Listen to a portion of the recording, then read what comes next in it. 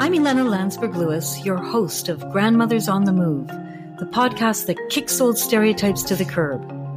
Come meet these creative, outrageous, authentic, adventurous, irreverent, and powerful disruptors and influencers. Grandmothers, from the living room to the courtroom, making powerful contributions in every walk of life. We know them most intimately as loving caregivers, the older women in our lives with 1,000 stories about their grandchildren and pictures in their purses. In this podcast, you'll come to know even more about our grandmothers. They are galvanized, determined, and are guaranteed to get you thinking. What drives them? What are they up to? What is the potential of grandmother power, and how is it changing the world? Grandmothers are on the move. You don't want to be left behind. Hi, it's Elena, and today I want to kick off this podcast with a very special interview. My first interview should be with the grandmother to whom I'm closest. My mother, Michelle Landsberg, has been a feminist journalist in both of Canada's national newspapers for over 25 years. I wanted to start with her, a grandmother mover and shaker for sure. So, Mom. Yes. When I first told you that I was going to do a podcast on grandmothers, the amazing contribution they were making, and that I wanted to interview you, you said, that's boring. I have nothing to say. True. Right. So my question is, why did you think that it would be boring? And why did you think you'd have nothing to say about grandmothers and the significant contribution that they make, or yourself as a grandmother? Well, of course, I was thinking in the context of the grandmother movement, and I'm not really a part of that, though I helped with the book about it, but I haven't been a part of the grandmother movement. But certainly I'm aware of scientific findings which show that grandmothers are vital to the survival and thriving of the species. Right. Don't you think that's so interesting? Absolutely. Oh, we're the only mammal that continues to live on, or almost the only mammal, there could be a couple of others. Whales, that's it, who live on past reproductive years. And they have theorized that it's because grandmothers, like with elephants, take a very senior leading role in keeping the babies alive, supporting the mothers. And in fact, that's what I always thought when you were first pregnant and had your first child. My mantra was, mother the mother. Right. You know, which you did. Because the mothers need so much emotional support at the beginning of the greatest demands of their lives, right? Right. So that was my intuitive response to the situation. That's kind of interesting, because in all of the interviews I've been doing, I've been asking the grandmothers I'm speaking to about their relationship to the grandchildren. Mm-hmm. I haven't actually asked them yet, but now I will, about the relationship to their adult child who has their grandchildren, whether it's their son or their daughter. And I think that very often the young mother doesn't think about what her own mother is giving her, because she takes it for granted. The mother's always been there to one degree or another, and she's so focused on her own new baby, she doesn't notice that there's a steady little hum of support going on in the background, which is really important, because it's such a fraught time. I mean, it's a very rapturous time as well. Yeah. It's a thrilling time, but there's a lot of fear, uncertainty, and feeling like you're swimming in midair. Right. You don't know where the ground is or where your feet are. Right. It's so new to be utterly, totally responsible for this tiny, fragile life. So you don't have time to notice that there's someone there making reassuring little noises in the background. Right. You can do it. Yes, you got this. It's okay. You're fine. You know, or taking the grandchildren when you need a moment to freak out or collect yourself. That too. And one of the things I've been trying to get at, and not as it is a political and an intellectual exploration, but also a deeply emotional one, which is the difference between being a mother and being a grandmother. And I've asked a lot of people I've spoken to about this, a lot of grandmothers, what is that special magic ingredient? Because I see that my relationship to my children is not the same as your relationship to them. And it's not just generational, and it's not just parenting. there's something deeply important and other.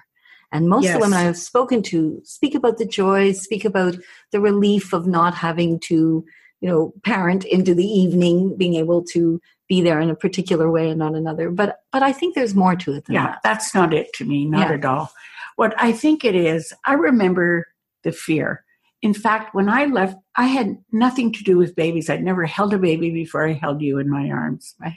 So when I left the hospital and the jaunty little nurse followed me to the car holding you, they didn't allow the mother to hold the baby till you're in the car.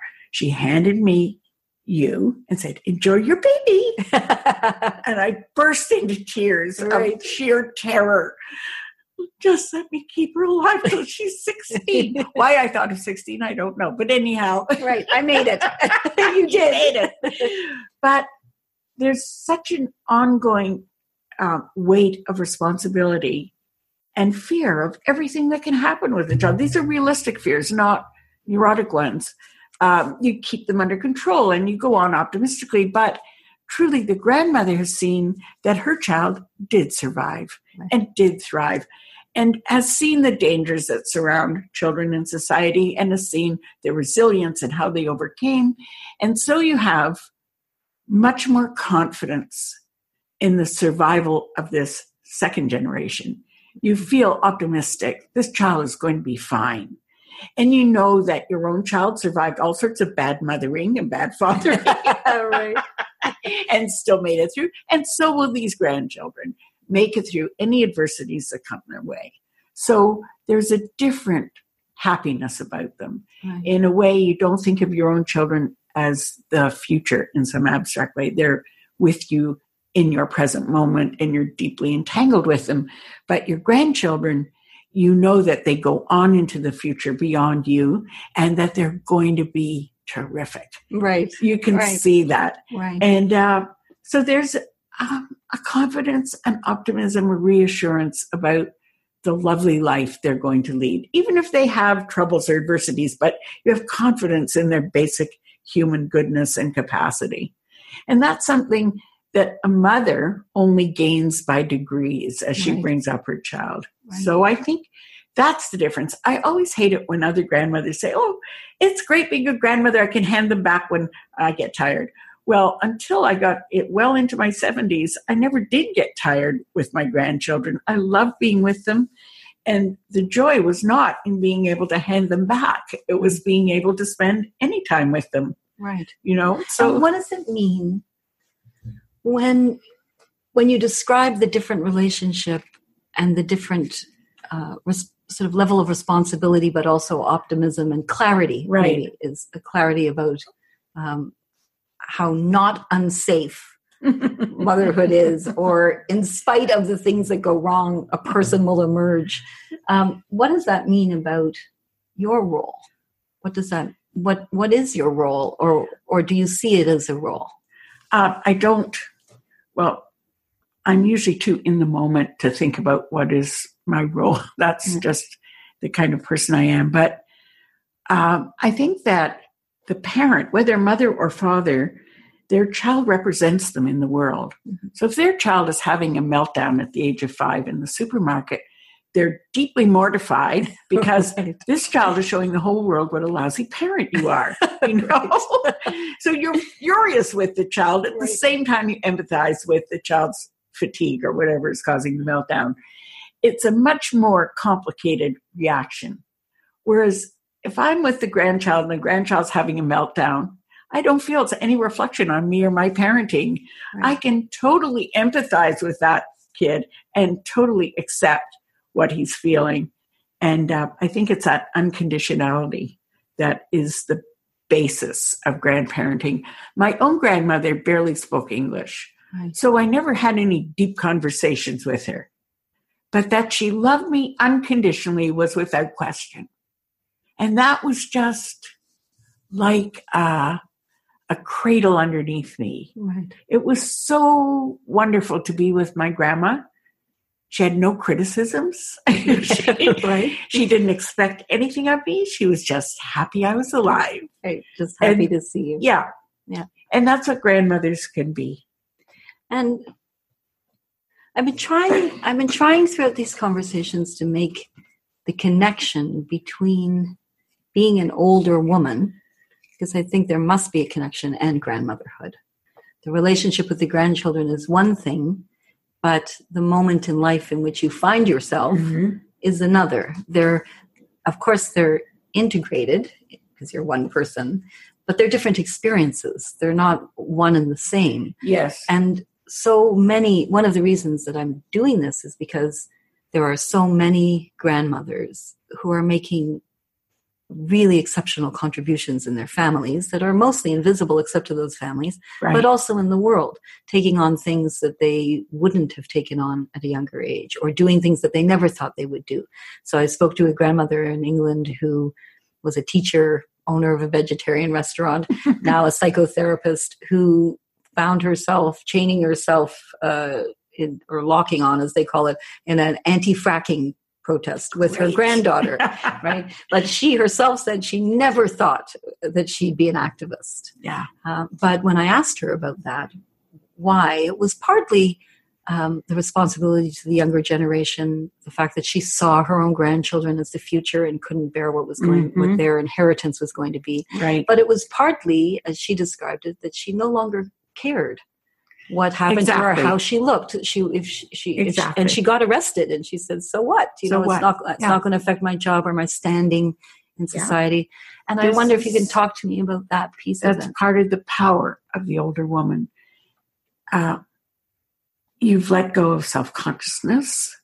Your appearance does it. Well, for the most part, I'm sure there are still some women who care a lot about fashion or their appearance. Sure. But I think most of us have parted ways with that, and we don't care so much about that. And also, in a way, we've parted ways with our own selfhood.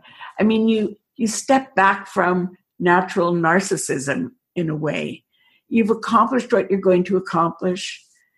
Your time in the world is limited, and you don't focus so much on yourself. You may have to focus on your physical decline. Yeah, right. That's true. Yeah. But your role in the world, your importance in the world, what you can impress people, these things don't matter anymore. You've done all that. So you have you're looking at things from a slightly more elevated viewpoint, right, rather than focus so much on the self. I think it's that distance from immediate selfishness that makes the difference, I think, in what grandmothers are willing to do. What does it feel like to step out of that selfhood, as you described? More relaxed.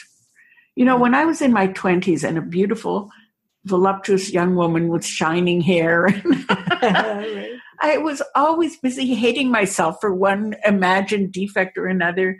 I was always miserably worried about what I looked like. But society does this to women. It's grotesque. When I look back at a time when I should have been heedlessly joyful, I spent so much time worrying about how I was dressed and what I looked like. Well, I no longer care about that. So it's a very freeing moment. I think that most of the older women I know who are activists can express this very readily, that they just don't care about those superficial things anymore. And how does that feeling of freedom go with the power of older womanhood that you talked about? How do they dovetail? Well, the power of not caring if you get a bad reputation for demonstrating in front of the embassy, or right. That's the power of bravery. Look at those kids from Parkland. They have so much power because they are not paying attention to what this will do to their CV or what people will think of them. They're so enraged and traumatized by what happened to them in the school shooting that they've moved beyond those superficial concerns about self-advancement. And I think in a way it's the same with older people who have any connection to the wider world. They are not caring so much about themselves or their little nest egg or, what cruise they're going to take. It's an attachment to the welfare of the world that is moving them. I don't know if this is a fair question, but if you reflect back, I have thought of this before. If you reflect back, well, let me put it this way. You wrote feminist columns for 3 decades. Yes. And you interviewed thousands upon thousands of women. Yes. And you were a younger woman doing it. Yeah. And if you cast your mind back, what was your impression, or did you even have an impression of what you're talking about now? Older women and the power of that and the freedom of not being locked in that narcissism and anxiety about your purpose and what you're doing and raising kids. When you think about it, what does that look like looking back? That's funny you ask that, because I remember in my early 40s doing a series of features on older women. The focus of the thing was on how little support they got from social services and from the government. And so naturally, I was interviewing a series of older women in very vulnerable situations, right? Fragile, poor health, isolated. And I would come away from these interviews just heartbroken and so moved by pity and sorrow that these women were living alone, worrying about could they afford their pills, worried about one woman I remember couldn't move without her caregiver, but the caregiver only came at certain hours of the day. And while we were sitting there and I was talking with her, she peed. Oh. And the stream of urine ran down across the floor. She wanted just to die of embarrassment. And I wanted to die of pity that she was in that situation where she couldn't get to the bathroom on her own. She was embarrassed to ask me, a stranger, to help her. Right. And so this, just like being a toddler, so helpless, I felt so bad for her. And that's an image that often would come to me when I thought about old age. I didn't think about the freedom or the release from many duties or obligations. I really didn't. I thought about this terrible vulnerability and isolation, something I have not experienced myself. And I'm pushing up close to 80, and I still feel exactly like myself, not like some fragile, doddering old person. No, physically, right. I may be a doddering old person. I think that makes you more indignant than piteous. Yes, exactly. But it doesn't affect my sense of my own self. Right. So. But I think these revelations are important because one of the things that really stunned me when I started looking into the world of podcasts, and it's a whole universe of very interesting conversations. There's a kind of democracy, maybe even an anarchy in it, which is quite delicious because it's not regulated by, at the moment, at least for the most part, it's not regulated by consumers. It's not some of it is in a monetized environment, but most of it, anyone can do it if you have the microphone and the equipment. So there are people having conversations that you don't hear in mainstream media, where it's all regulated by what the consumer wants or what will get advertised, or the advertising. Yes. So it's very interesting. But I was stunned to look through all of these podcasts, find many, many interesting ones, and to find that there were most of the podcasts around older women were health and aging. Yes. And, and there's quite a bit around grandparenting and grandmotherhood. There's some, but for me, it didn't capture the dynamism, the power that you talk about that I have personally experienced in our relationship, but also with grandmothers around the world that I've had the privilege to work with. Yeah. And I really wanted to find a way to capture that because it's so missing in the public discourse. Well, I think the stereotypes about older women have a number of sorry impacts. And one of them is that someone who gets to be 75 or 80 and is in good health and still vigorous doesn't think of herself as an older woman, so she exempts herself from that category. And she doesn't say, look at me, I'm an older woman, I just ran the marathon. I mean, that's not how she thinks of herself because she's still very capable physically. Mm-hmm. So all these stereotypes that I had of the fragile older woman are they are an impediment. And I think that if we were slightly more inclusive in the way we think of older women, we would notice how many more are still extremely active and out there. And they're just not defining themselves as older. And of course, it is about gendered perceptions of people, because when men get older, they're distinguished. That distinguished gray at their temples. Whereas a woman with white hair is an old hag. Why doesn't she get it dyed? That's right.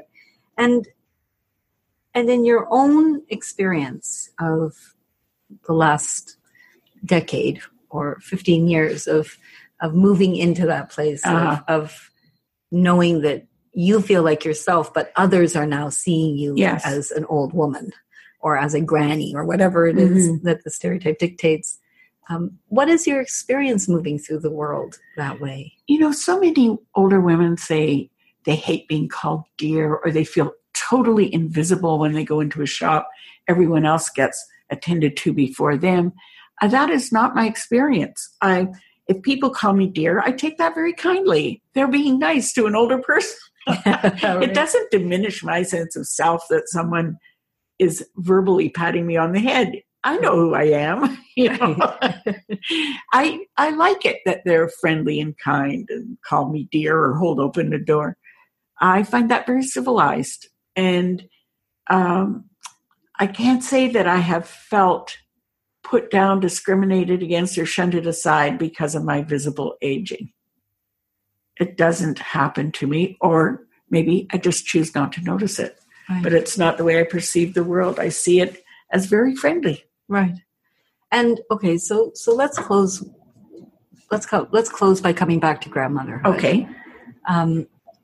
I've said often that grandmotherhood isn't always a promotion in the eyes of the world, and we have Norman Rockwell to thank, I think, in some small measure for that. But it is such a powerful force. Yes. In our lives. So I guess the question I have, and I've been thinking about this, it's a real question for me, is older women sometimes get together in different, you'll see them in different movements or in different struggles or even just socially because they're friends and they're peers.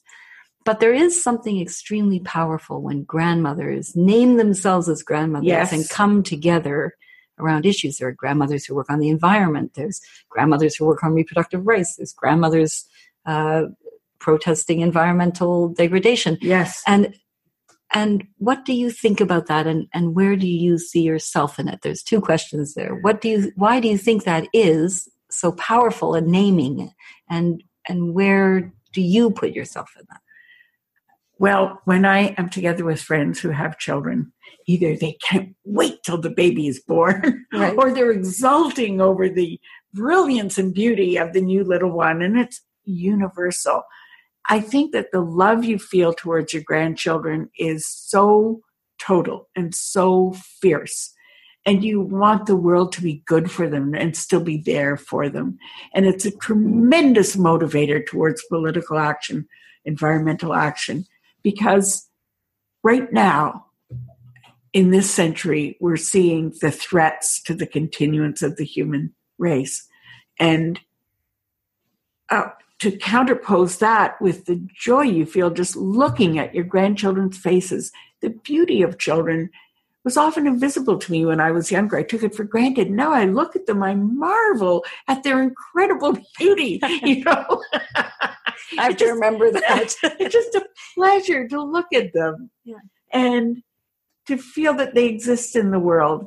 And I guess it's a selfish joy. I suppose if I analyze it, it's that a part of me is continuing on in them. I've been able to give them certain thoughts and feelings that they will carry with them that I'm pleased about. But it's so indefinable to say why it should be such a joy just to be with them, just to exult in their personhood.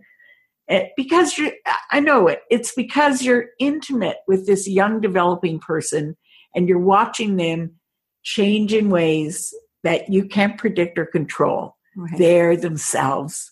And it's so delightful and charming to watch that develop. Right. And amazing, Right. What? He's good at music? I can't even carry a tune. That's amazing, It's such a delight to see their talents unfold and to feel you have a connection to that child. That child knows you and loves you. And that's very sustaining. It goes both ways, of course. I mean, I think the children benefit so much from the grandparents' love, but it goes both ways. Mm-hmm. It's such a good feeling to be attached to the world through these young people.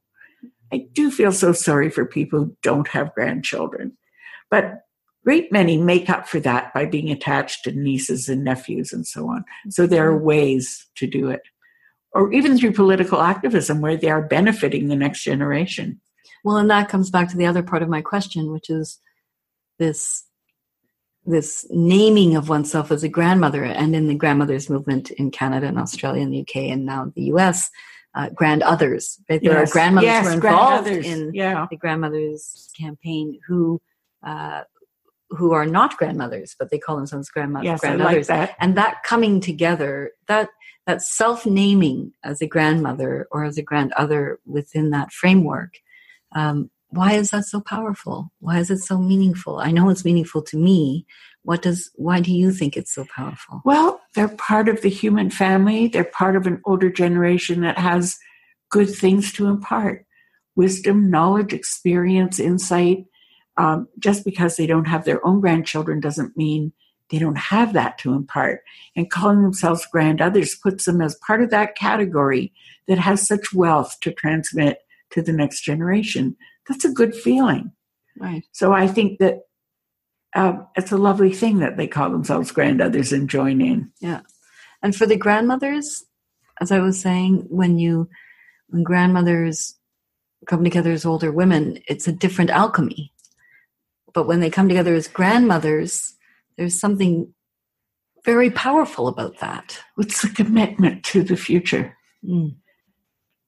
The absolute unswerving commitment to the future, to make it better. We know where we've come from. We know how much the world has progressed. Yes, there have been a lot of bad turns, many, mm-hmm. but we also know the social progress that's been made. When I compare my limited, confined childhood to what youngsters now experience, the wealth of cultural riches, the freedom to sample things, there's just no comparison. So I look into the future and think these youngsters will make the world better for everyone. There's an optimism that comes with surviving. That's wonderful. Okay, that's the last word. Survival. Okay. Thank you, Ma. You're welcome. Thanks for listening. I'm Ilana Lansberg-Lewis, your host of Grandmothers on the Move. If you want to find out more about me or the podcast, go to grandmothersonthemove.com and come back next week for another episode.